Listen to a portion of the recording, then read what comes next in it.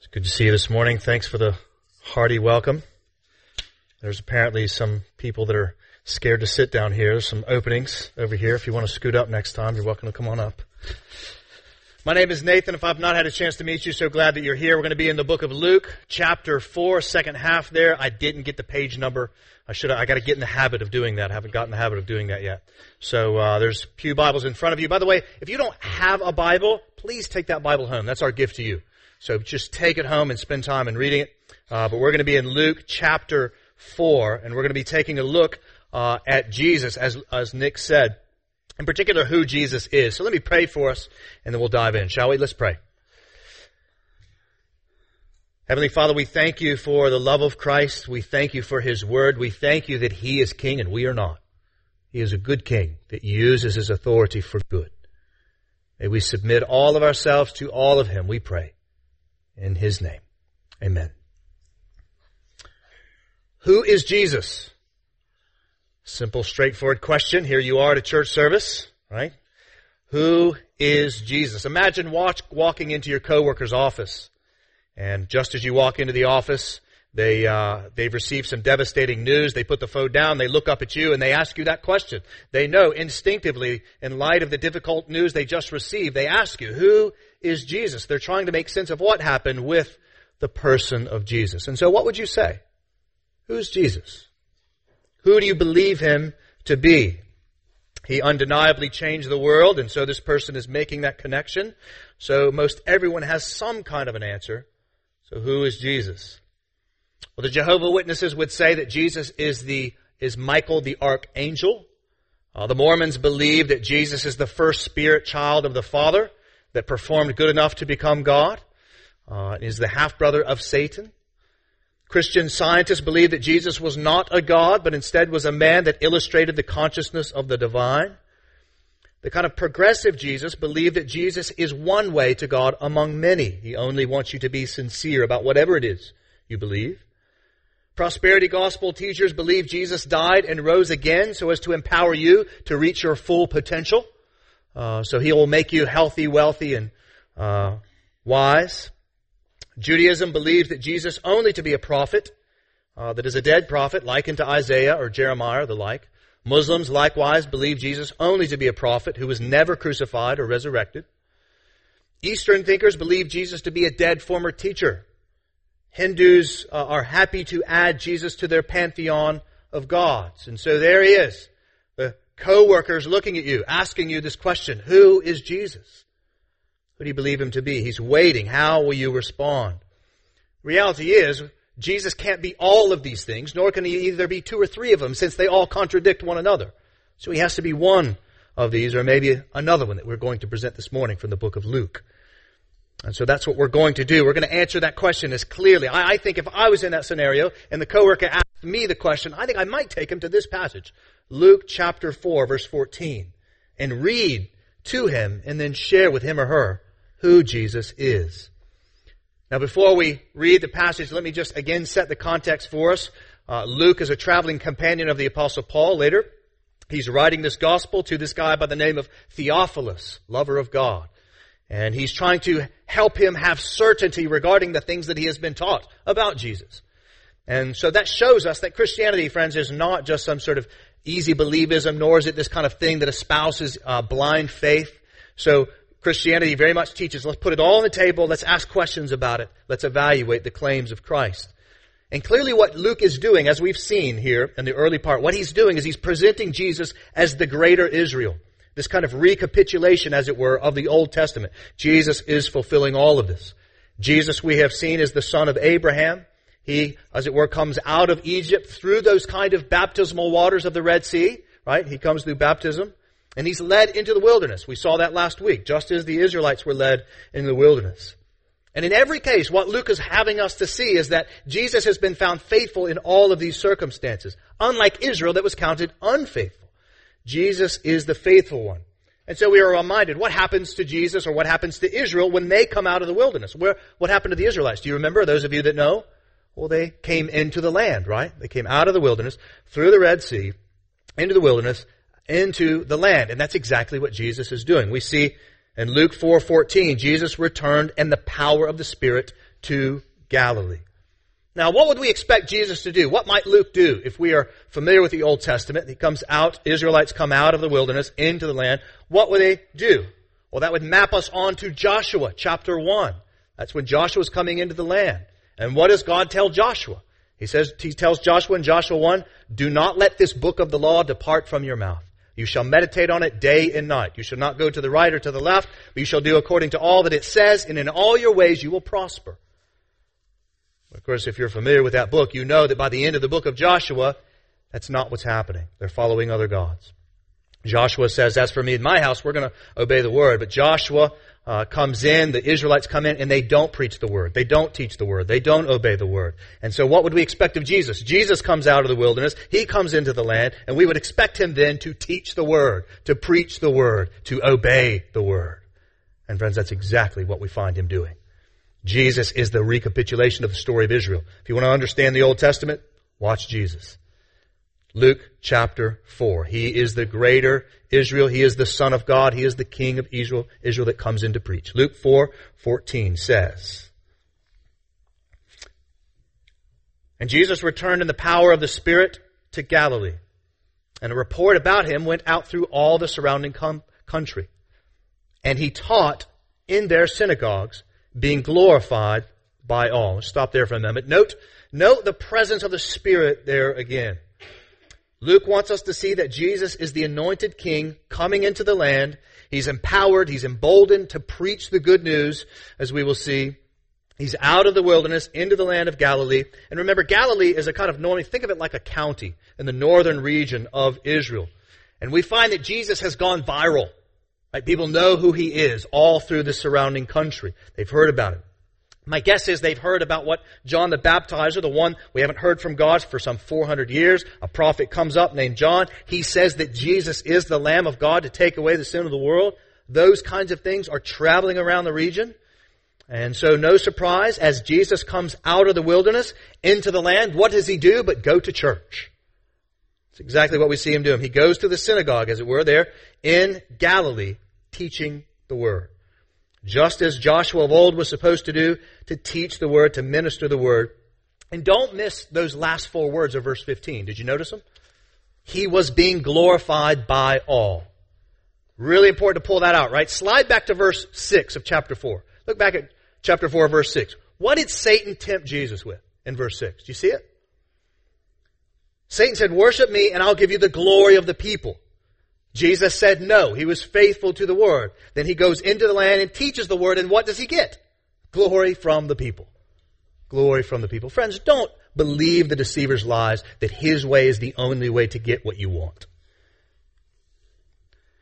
Anyway, Luke moves into the story, into one of those teachings. It says that he's teaching in all the synagogues. It goes into one of those stories, into the synagogue.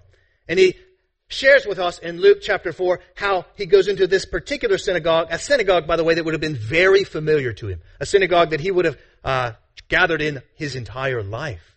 He goes to the synagogue of Nazareth, the place that he grew up. Look what it says there in verse 16.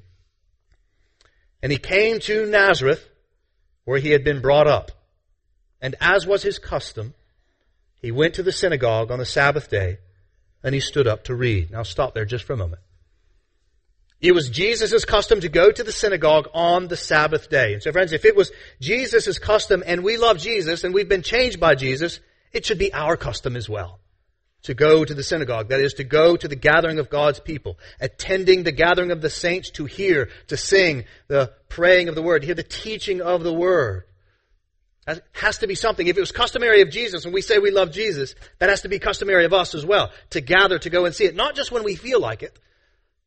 Not just when we're in town and we have nothing else to do, but it must be our custom to go and to hear the word, to teach the word, because we have been changed by Jesus. Not because we have to. We don't come to church because we have to. There's a sense in which I sort of have to as a Christian. That's true. In the same way that there's a sense in which I have to go home every day. But I don't have to go home. I don't feel this need to go home just because I have to. I go home because I love who's there. Right? And so in the same way, we ought to make it our custom to gather every Sunday, to come, longing to hear the teaching, the preaching, the singing of the Word, and the fellowship of the Word that is found in Christ. And so if it is not customary to you and you call yourself a Christian, then frankly, you're not being like Jesus. Because it was his custom to go and to hear the word and to sit under that word every single Sabbath day. Well, what happens next in the story? Luke chapter 4, verse 16. He comes to Nazareth. We see where he had been brought up. And as was his custom, he went to the synagogue on the Sabbath day, and he stood up to read. And the scroll of the prophet Isaiah was given to him. He unrolled the scroll and found the place where it was written, "The Spirit of the Lord is upon me, because he has anointed me to proclaim good news to the poor. He has sent me to proclaim liberty to the captives and the recovering of sight to the blind, to set at liberty those who are oppressed, to proclaim the year of the Lord's favor." And he rolled up the scroll and gave it back to the attendant, and he sat down. And the eyes of all in the synagogue were fixed on him. Stop for a moment there. Try to imagine, guys, the weight of this moment. Try to imagine the weight of this moment. Jesus, again, is a viral sensation, the famous hometown boy. He's come back home. He gathers for the ministry of the word there in the synagogue, and the Bible, as it were, is handed to him. You can imagine him sitting in this room. Jesus comes up, we just hand him the Bible. And we see that he takes the scroll, the Word of God, and he flips around, and what he does, he looks for Isaiah, what we now know to be Isaiah chapter 61. That's what he's reading. Isaiah chapter 61, verses 1 and 2. And then he reads it. Now that passage that he reads there is a passage in reference to the Messiah that would come in and bring these good things that we read about. It would restore Israel's fortune. I'm sure that many Jews loved that passage, thought about that passage, dreamed about it. Jesus reads it. He slowly rolls it up, hands it back to the attendant. And then he slowly, leisurely walks to the side and he sits down. The weight of this moment is palatable in the room. The eyes of all, the text says, the eyes of all were fixed on him, just staring at him. What's he going to say? What's going to be a sermon? Right? What's he going to say? What's he going to do? It's hard to overestimate, friends, what comes out of his mouth next. Because what he says unequivocally answers your coworkers' questions as to who Jesus is. And not only does it answer who Jesus is, it answers who Jesus understood himself to be. Look at what he says in verse 21. Their eyes are fixed on him. He's read the text. He sits down. Everybody's looking at him. He's the viral sensation. Here he is.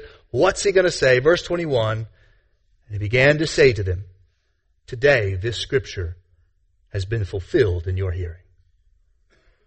Now you need to know that is a massive claim that he just made.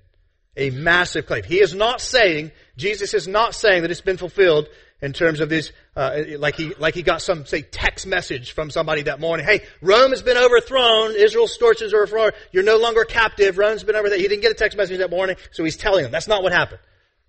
What happened, what he seems to be saying here is that he is the fulfillment of that passage.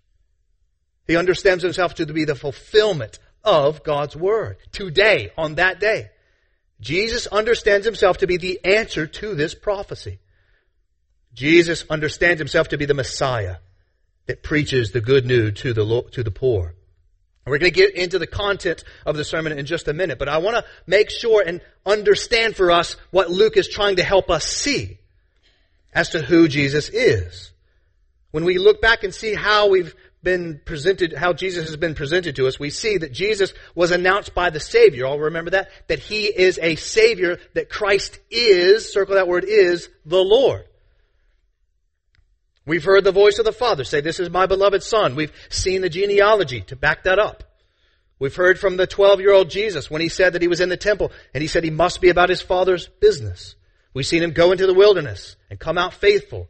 And now, as we hear him teach when he comes into the land, we hear from his own lips that he is the Messiah, the fulfillment of all of God's promises, the fulfillment of Scripture. And so before we evaluate the content of Jesus' preaching, we need to evaluate the claim of Jesus in his preaching. And the claim of Jesus, again, is that he is the fulfillment, the answer to not only this passage, but we know from other passages that Jesus understands himself to be the fulfillment of the entire Old Testament. So think about this. So next Christmas, 2020, we'll be in Luke 24. All right, you can look forward to that. It'll be great. Luke 24 verse 44. And Jesus says this. He says, "These are my words that I spoke to you while I was still with you," like this moment in the synagogue. "That everything written about" who? What does he say? Written about me in the law of Moses and the prophets and the Psalms must be fulfilled. That language of law of prophets, law of Moses, prophets, and Psalms, that's code language for the Old Testament. And he said it was written about me. Me. And he goes on in that moment in Luke 24 to give the greatest Bible study in the history of the world. You want to talk about top 5 moments I would have liked to have been at in the Bible? There's one. Right? Jesus, here it is. The whole Bible's about me. I'm just going to walk you through it. And so right out of the gate, we can see who Jesus is. And who is he? He's the Messiah. He's the Son of God. And so this claim alone, friends, eliminates virtually all of those rival claims that I read in the beginning of this sermon. That claim alone eliminates all of those claims. He is not merely a prophet. He's not merely a good teacher. He's not merely a man. Jesus is the anointed Messiah that fulfills the promises of God because he is the Son of God. And God, that's not only my words, those are Jesus' words himself. He says that. But how will the synagogue respond? We'll take a look at verse 22. "And all spoke well of him and marveled at the gracious words that were coming from his mouth." Now, guys, I don't think that Luke means to be cynical in any way here. Luke wants us to see that Jesus' claim to fulfill Isaiah 61, 1 and 2 is marvelous, and his words are gracious, and of course they are, right? It is marvelous and gracious that Jesus has come. It is marvelous and it is gracious that we get to hear about this reality. Even today, some 2,000 years later, we get to hear that he is the fulfillment. Because just keep in mind, guys, there are tens of thousands, hundreds of thousands that have never heard that today. They've never heard that Jesus is the fulfillment. So it's a marvelous and a gracious thing that us in this room, we get to hear that and know that it's true. So let's just pause and acknowledge that Jesus is the Messiah. He is the fulfillment of all of God's promises. We get to hear Jesus say it. This is marvelous. This is gracious. And like the text says, we too should speak well of it. We should tell other people about the fact that this is true because there are people in our city that have never heard this. That Jesus says this of himself. But you'll see there, I didn't quite finish reading the rest of verse 22, did I? There's a sharp turn in the story. Take a look at verse 22. "And all spoke well of him and marveled at the gracious words that were coming from his mouth. And they said, 'Is not this Joseph's son?' And he said to them, 'Doubtless you will quote,'" this is Jesus speaking, "'doubtless you will quote to me this proverb, "Physician, heal yourself. What we have heard you did at Capernaum,'" this is actually the Israelites here, "what we have heard you did at Capernaum, do here in your hometown as well.' And he," Jesus, "said, 'Truly I say to you, no prophet is acceptable in his hometown. But in truth, I tell you, there were many widows in Israel in the days of Elijah, when the heavens were shut up 3 years and 6 months, and a great famine came over all the land. And Elijah was sent to none of them, but only to Zarephath in the land of Sidon, to a woman who was a widow. And there were many lepers in Israel in the time of the prophet Elisha, and none of them was cleansed, but only Naaman the Syrian. When they heard these things, all in the synagogue were filled with wrath. And they rose up and drove him out of the town and brought him to the brow of the hill on which their town was built, so that they could throw him down the cliff. But, passing through their midst, he went away." Now what in the world's going on here? How did we move, right, from, speaking well of this guy, marvelous, gracious words, to filled with wrath, wanting to kill him? What's the shift? What happened there? Well, you can see the turn in verse 22. And that question, "Is not this Joseph's son?" In other words, the synagogue is sort of like, good and gracious words. Our good old boy Jesus is back. What a nice guy. Speaking these nice, good words about the poor and blind people. So nice. But then one of them sort of says, "But didn't he used to sit in this gathering? Isn't this just Joseph's boy? Eleazar. Didn't he build that yoke that you use all the time? Isn't it him? He can't be this fulfillment, surely." Well, Jesus heard the question, and he knew their hearts. He knew their hearts. The question revealed something about his old neighbors. Namely, they didn't believe him. And they wanted him to perform a trick like a little dog. Go perform a trick for us, Jesus, then we'll believe you. Do like you did in Capernaum. Heal somebody or something, then we'll believe you. But as it is, you're just Joseph's boy. They didn't trust who Jesus was, and so Jesus says that famous saying, a prophet can't be a prophet in his own hometown. In other words, Jesus was so familiar to them. Don't lose sight of this. Jesus was so familiar to him that his true identity was hidden from them in plain sight. It was too easy to explain him away as Joseph's boy. A prophet can't be a prophet in his own hometown. Friends, I'm convinced that this is much of the reason behind the kind of post-Christian state that we find ourselves in here in the United States and in Western Europe and places like these. People are increasingly rejecting Jesus not because they've studied the gospel and found it wanting. It's because they grew up in Nazareth.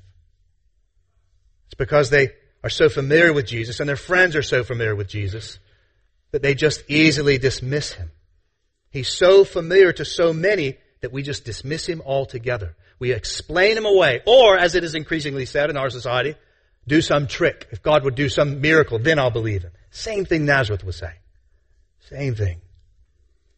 Do you want to know where the fastest church is, the fastest growing church is in the world? Anybody know where that might be? It's in Iran. Iran is the fastest place the church is growing. And I wonder, how many people there grew up hearing about Jesus as the fulfillment of Isaiah 61? Very, very few. Very, very few. So then the message of the gospel there in Iran, it came to those, we might say, outside of Nazareth.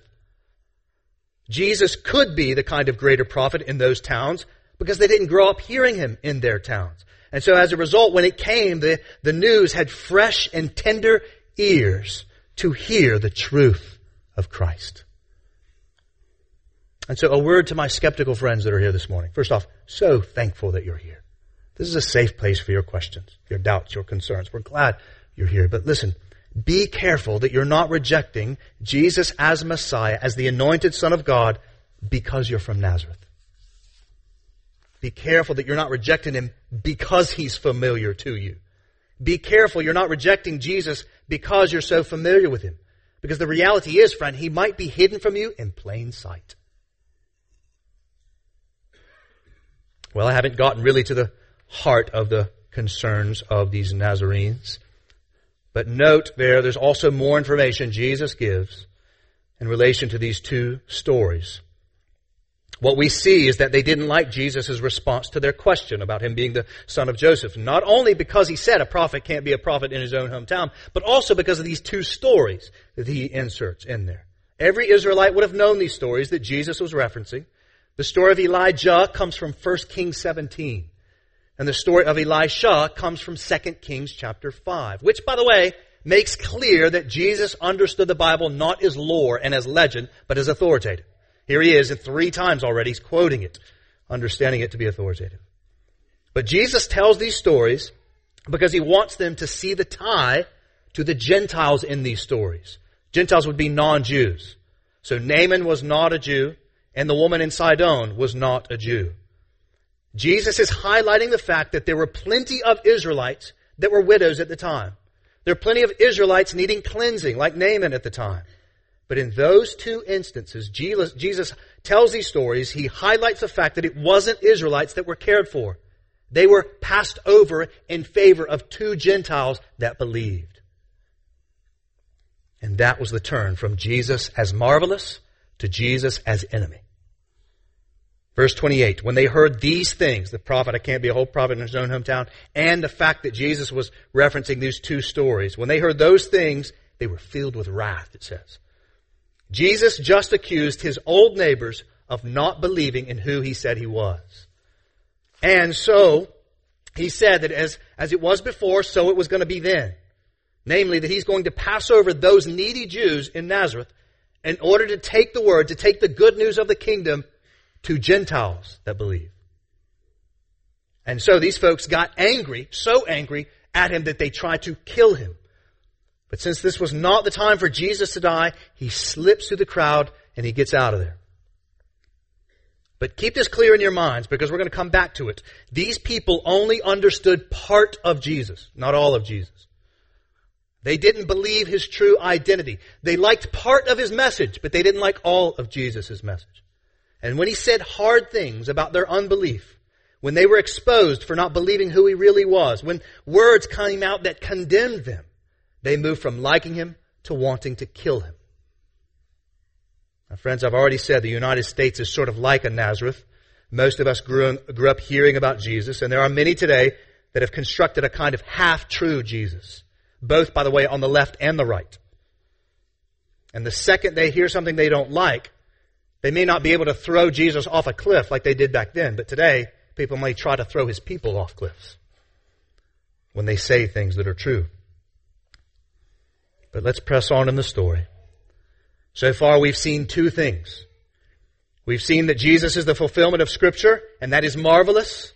And secondly, we've seen that the people that are most familiar with him don't believe, don't trust him as that fulfillment. Instead, they want to try to destroy him.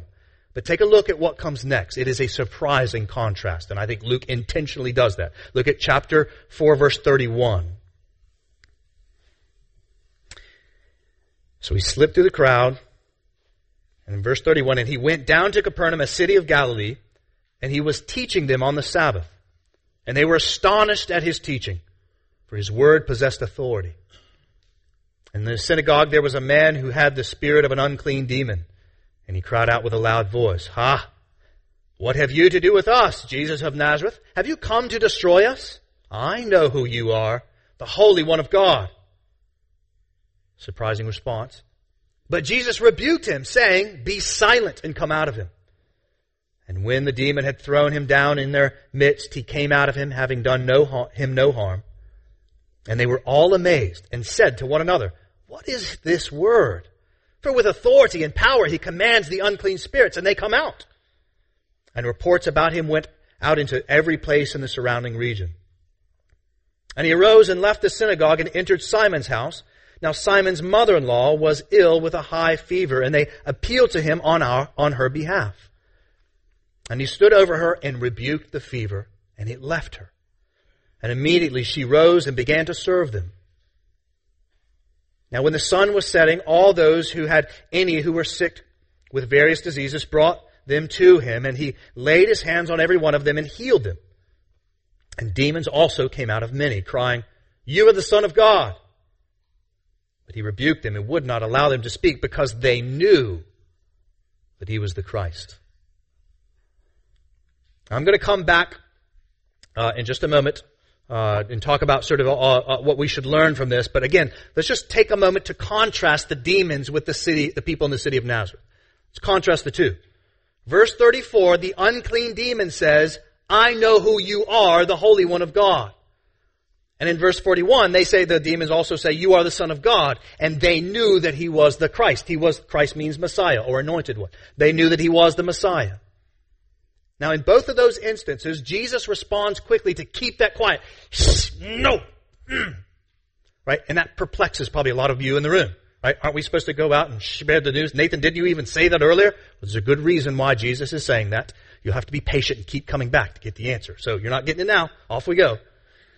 But we see here, unlike the residents of Nazareth, the demons actually see Jesus for who he is. They know and even believe that Jesus is who he said he is, but these demons are not interested in following him. In fact, they are trying to destroy people. You can see that there in verse 35, when demons throw this guy down. Guys, that's what demons do. In the name of good, they try to destroy people. They try to throw them down. Though they'll rarely do it like this, by physically harming them. Oftentimes, they'll have you to believe lies. Regardless, these demons know who Jesus is, and note the assumption in verse 34. Have you come to destroy us? So these demons not only know who Jesus is, as a result, they know what Jesus is capable of. They know that Jesus can smoke these dudes. They know it. They know it. And the second Jesus, get this, preaches to them, The moment he calls them out, they obey him because they must. And friend, so will the whole world one day. Whole world. The whole world will bow the knee to King Jesus. They must because he is the all-authoritative King of the world. Verse 36, look at it. With authority, he commands unclean spirits, and it happens. They come out. Now, go back to those dudes in Nazareth with me for a moment. When Jesus made it clear that they don't believe, that they don't trust him as king, they get angry and even think that they're able to destroy Jesus. Whereas the demons, they know who Jesus is, and though they are much stronger than the residents of Nazareth, way stronger than them, yet they cower in fear of Jesus and his infinite might. And this provides us a good picture of our world, doesn't it? The supernatural, unseen realities in the world, they know the truth. Both angels and demons, both Satan and the Savior. And they know you don't mess with Jesus. They all know that. And yet people in the world that doubt Jesus think they can mess with Jesus. Right? It is the pride and the unbelief of the residents of Nazareth that leads them to believe you can push Jesus around. And it is the rulers and the principalities unseen by the world that knows you better not. We see that in the story of Saul on the road to Damascus, don't we? He's going to persecute more Christians as an enemy of Jesus. And Jesus shows up and says to him, why do you mess with me? Right? You mess with Jesus' people, you mess with Jesus. And Jesus says, why do you persecute me? And God, in his infinite grace, kindness, and should we add power, moves Saul from his greatest enemy to his greatest missionary. That's how strong he is. That's how beautiful he is. That's how gracious he is. That's how good he is. He can do that. Jesus can do that because he's the Messiah. He's the fulfillment of all of God's promises. He's the Son of God. He commands demons. Look at verse 39. He commands fevers. And yes, he commands us. This is who Jesus is. Nothing and no one can overpower him. He is anointed to bring good news. And that good news is coupled with the reality that diseases and demons must bow the knee to the sovereign King. Every one of them. To believe otherwise is to make Jesus your enemy. Even, by the way, if you say that he's marvelous and gracious. Like the people of Nazareth. You either take Jesus Christ as Lord, as Savior, or you don't take him at all. And friend, if you don't take him at all, then you in essence try and push him off the cliff. You try and destroy him, even if you call him friend. But rest assured, friend, that if you attempt to do that, if you attempt to topple the true and biblical Jesus, you will not succeed. This passage makes that crystal clear. He will slip through every single time and come out on top. Because he is stronger than the demons, he is stronger than diseases, and he's stronger than those that attempt to question him. This is who Jesus is. This is who Jesus the Christ is, the Son of God. He will have his way. Nothing and no one can get in that way. And so this is, again, made clear in this passage. He has all authority. And did you notice how he wields his authority? Did you catch it? How does Jesus wield that authority that is his? The power of the demons and diseases. How did he wield it? How did he enact it? Was it by brute strength? Did he go in and kind of mess things up? Get in line, all y'all. Is that what he did? Did he raise up an army like the Crusades of old? Let's go in and take this town over, folks. I'm the king. Is that what he did? How does he wield his authority? Right? He wields his authority by preaching. By preaching. Jesus wields his authority, to use the words of Paul, by thrashing the sword of the Spirit, the word of Christ, by preaching his word. When he preaches, his authority is wielded. You can see that in the final verses even more in verses 42 to 44. Take a look at those. And when it was day, he departed and went into a desolate place. He's tired, right, dudes? Sorry, Jesus, more than a dude. He's the Lord. Yeah. The Lord is healing people. He's, casting out demons. He's tired, so he pulls away to a desolate place to pray. And we find there, people sought him, they came to him and would have kept him from leaving them. But he said to them, I must preach the good news of the kingdom of God to the other towns as well. For I was sent for this purpose. And he was preaching in the synagogue of Judea. Who is Jesus? He is the sovereign fulfillment of the one true and living God. And all of authority is His. You can deny Him. You can even try to destroy Him, but you will not win. And His kingdom advances by the proclamation of His word, through the preaching of His word. Beloved, this is our mighty King. This is our Savior, the all-authoritative one. He has no rivals. He has no competitors. And so if this is who Jesus is, and this is how we know that He advances His authority, what then does that mean for us? If this is who He is, and this is how He wields His authority, what does that mean for us that are His? What does that mean for the world? And secondly, what happens when we actually give ourselves to Him? Those are the kind of application questions that we'll finish up with. How do we not doubt Jesus like the Nazarenes, or refuse Jesus like the demons? How do we come up under His authority, in other words? Or to say it more positively, how do we love Jesus? How do we follow Jesus as King and Lord? How do we know that we're doing that? How do we know that we're not like this, the difference between the Nazarenes are like, yeah, I love Jesus, He's the King, marvelous and gracious words, and yet inwardly our hearts want to destroy Him. How do we know where we're at? Here's the answer this passage gives us. We gladly submit to all of His word. That's our answer. How do we know where we're at? How do we submit to this great and gracious Messiah? By gladly submitting to all of His words. Jesus rules not by force, but by the proclamation of His word. The agency of Christ's lordship is preaching and teaching the Bible, the word of Christ. Let me just show you that from this passage alone. I'll start at the end. Again, look at verse 43. Circle that word must. I must preach. The word there is caruso. By the way, that's where we get our notion of preaching. Carusoing, preaching would have been this, a monologue. I must preach the good news of the kingdom of God to the other towns as well. For I was sent for this purpose. I was sent. He understands that part of His purpose in coming was to preach. And He was preaching in the synagogues of Judea. Look back at verse 15. And He taught in their synagogues. That's a different word, didaskoing. That's sort of like what we do in Titus 2, or discipleship. He taught in their synagogues. And we see Him read the word in verses 18 and 19. But notice the word in verse 21. You probably ran right past it. He reads the text, says this is Scripture has been fulfilled. How? Did you catch it? In your what?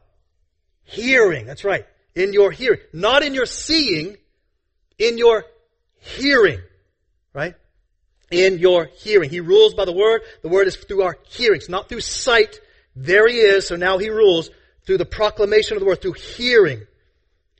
Then move on down. Look at verse 23 to 27. Right there, He's speaking the word about the word to the Nazarene, about Naaman and the woman at Sidon. Then in verse 31 and 32 it says, and He was teaching them on the Sabbath, and they were astonished at His teaching, for His word possessed authority. Verse 35, we see how He's ruling there. Verse 35, He rebukes and calls out the demon. We've already noted in verse 36 where they reference His word as being attended with power and authority. He rebukes the disease. He rebukes disease with His words, verse 39. Again, verse 41, another rebuke. And then we get that encapsulation there in verses 43 and 44. Friends, Jesus rules by preaching and teaching the word, and we know that we are following Jesus, not doubting Jesus, not rejecting Jesus like others, when we gladly submit to all of Jesus' words. Not just the ones we like, because remember the Nazarenes, they like some of them. They're all about the marvelous and the gracious Jesus that sort of got some good news for Israel. It was the times when they saw things they didn't like that we really revealed whether or not they were submitting to Him. You show you love Jesus. You show you follow Jesus by gladly submitting to all of Jesus' words. Because it is by submitting to His word, by the preaching and teaching of the word, as it comes, and we respond gladly in submission to those words, that we reveal that we've been changed by Him. It reveals that we believe that He is King, we are His servant, we are His glad and happy servants, and we've been changed by His grace. Jesus even says as much in His high priestly prayer. John 17:17. Sanctify them in the truth. How do they get sanctification? By the truth. What's the truth? Your word is truth, He says. And maybe the most clear passage of all here in this, we might say, is Paul in Romans chapter 10, verse 17. He says, faith comes from hearing. Remember that word that Jesus says, this has been fulfilled in your hearing? Faith comes from hearing. Hearing through what? Hearing what? Hearing the word of Christ. Word of Christ. So the word of Christ. Jesus enacts his authority, changes people for the proclamation of the word. Say, for instance, this would be a major difference between us and our Roman Catholic friends. Just to quote their own catechism. It says, quote, the grace of Christ is the sanctifying grace of baptism.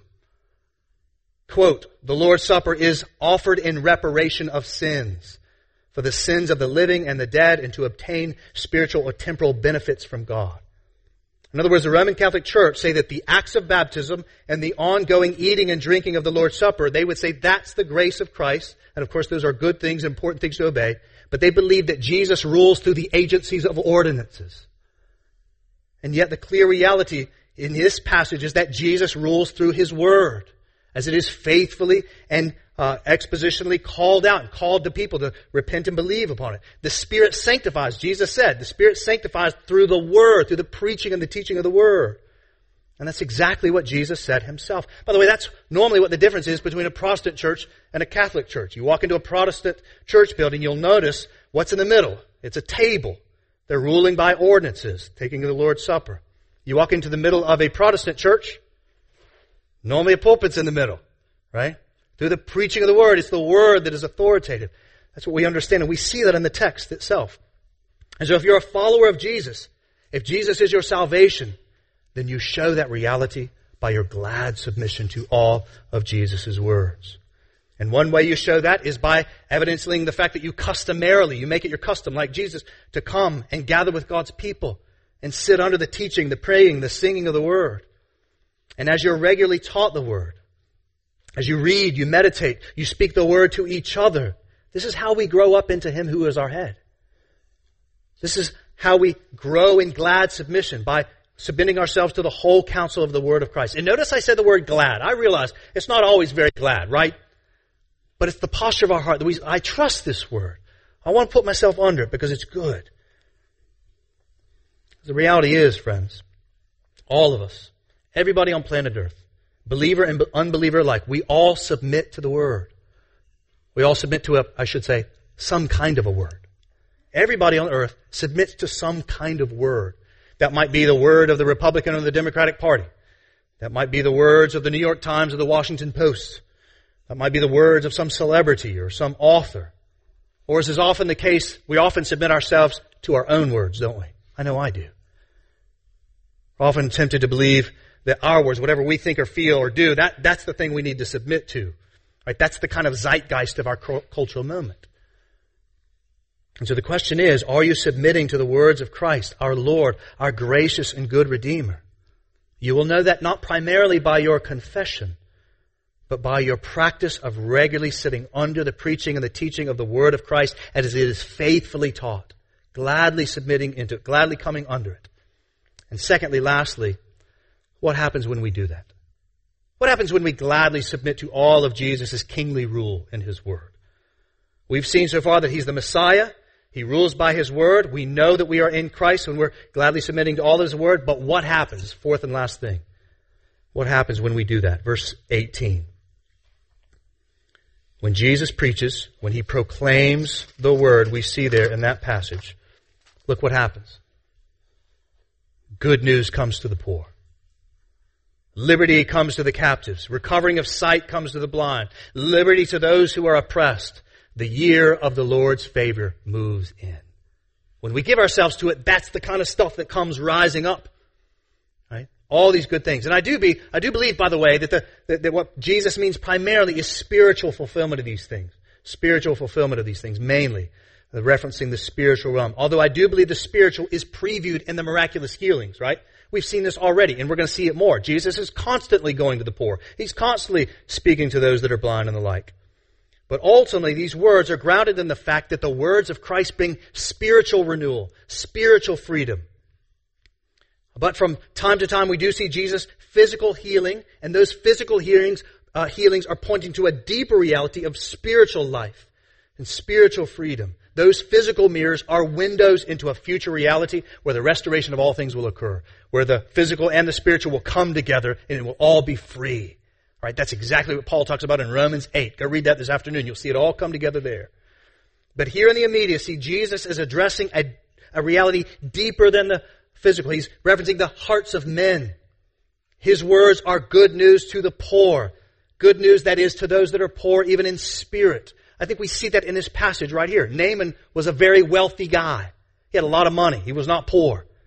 And yet he is a good example of those that are poor in spirit, because he renounces all of his pride and gives himself to the words of Elisha the prophet, and because he does, he's cleansed.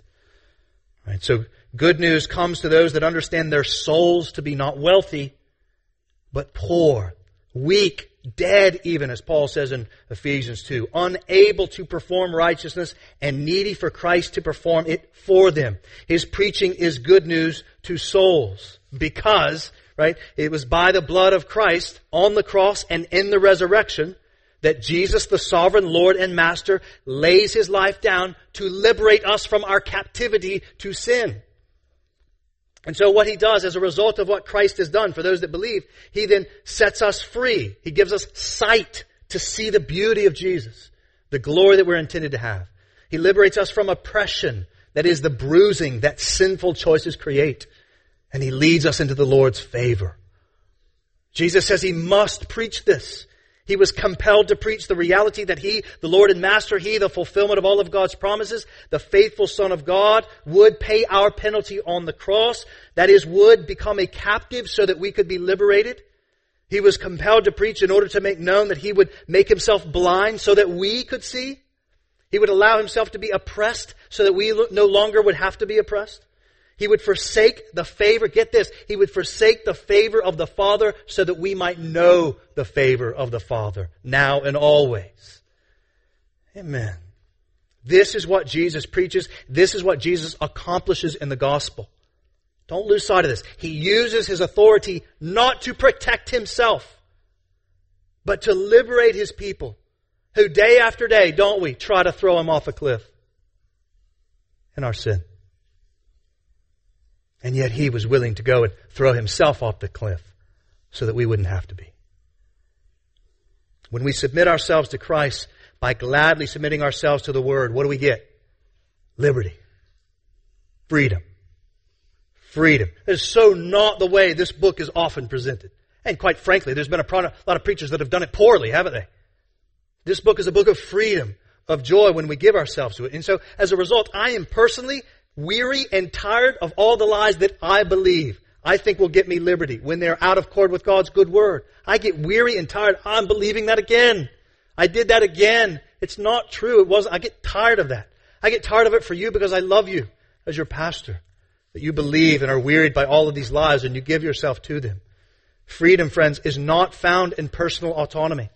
It's not. Freedom is not found in self-expression. Freedom is not found in breaking off the chains that bind us. All of those things are the things that got us into the mess that we're already in. Freedom is found in being bound by the Word of Christ. He has come to liberate us as our Savior.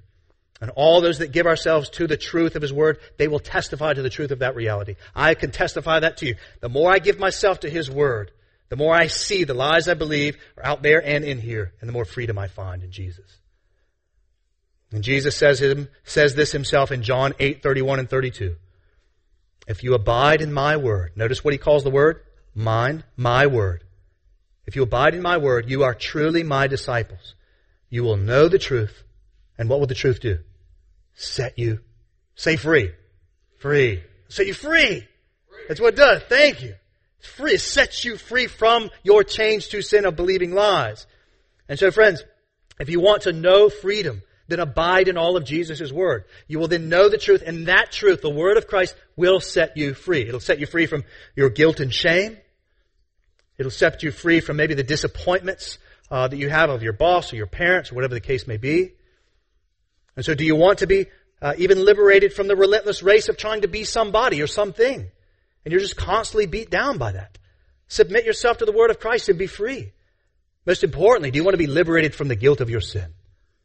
Oh, look to Jesus. Abide in His Word, all of it. Submit yourself to it and find freedom. You can find it in nowhere else because He is the all-authoritative King. He is the revelation of the Son of God. He is the person of the second person of the Trinity that comes to manifest God to us. And so you can see, look at verse 42, you can see why people sought Him. Like the creation of old, Jesus speaks and the people are recreated and it is very good. And by the way, that's still true today. Still true today. This happens every single week.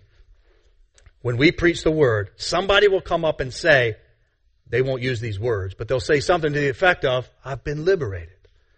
I've been free. I needed to hear that. People are being changed. All of you, think about it today, Sunday morning, just in Washington, D.C. alone, as the Word is faithfully taught, people are, and believed and submitted to, people are being liberated, freed. He is the sovereign Lord and all-authoritative King, the Son of God, the Messiah, the fulfillment of all of God's promises. How does He enact that rule? By the preaching and the teaching of the Word of God, the gospel, that He became captive so that we might be liberated. How is it we respond? By gladly submitting ourselves to all of His Word. What happens? Liberation. Freedom. Recovery of sight to the blind. This is the teaching of this passage. This is the truth of the gospel. Which reminds me as I close, the words from last week. Satan tempts Jesus, doesn't he? And we're tempted every single week, every single day. And how does Jesus defeat the evil one? How does He find freedom? By quoting the Word, submitting Himself not to the words of Satan, not even to his own desires to have bread to eat in that moment, which he would have had. But instead He submits Himself to the Word. And because He does, glory comes. Right? And so, the final words I was thinking about this morning. Jesus in John chapter 6, He teaches that you must go to Him to find life and liberation. And all the people leave. John 6:66. All the people leave. And Jesus looks at His disciples and what does He say? Will you leave me also? And what does Peter say? Exactly what we see in this passage. To whom would we go? To what other word would we go? To what other king would we go? You have the words of eternal life. So we're not going to go anywhere else, Jesus. We're going to go to You, even if that means death or suffering. Because You're worthy. You are the all-authoritative King that brings life, that breaks us free from our oppression to sin and guilt, and brings us into the glory of the Father forever and ever. Amen. Let's pray.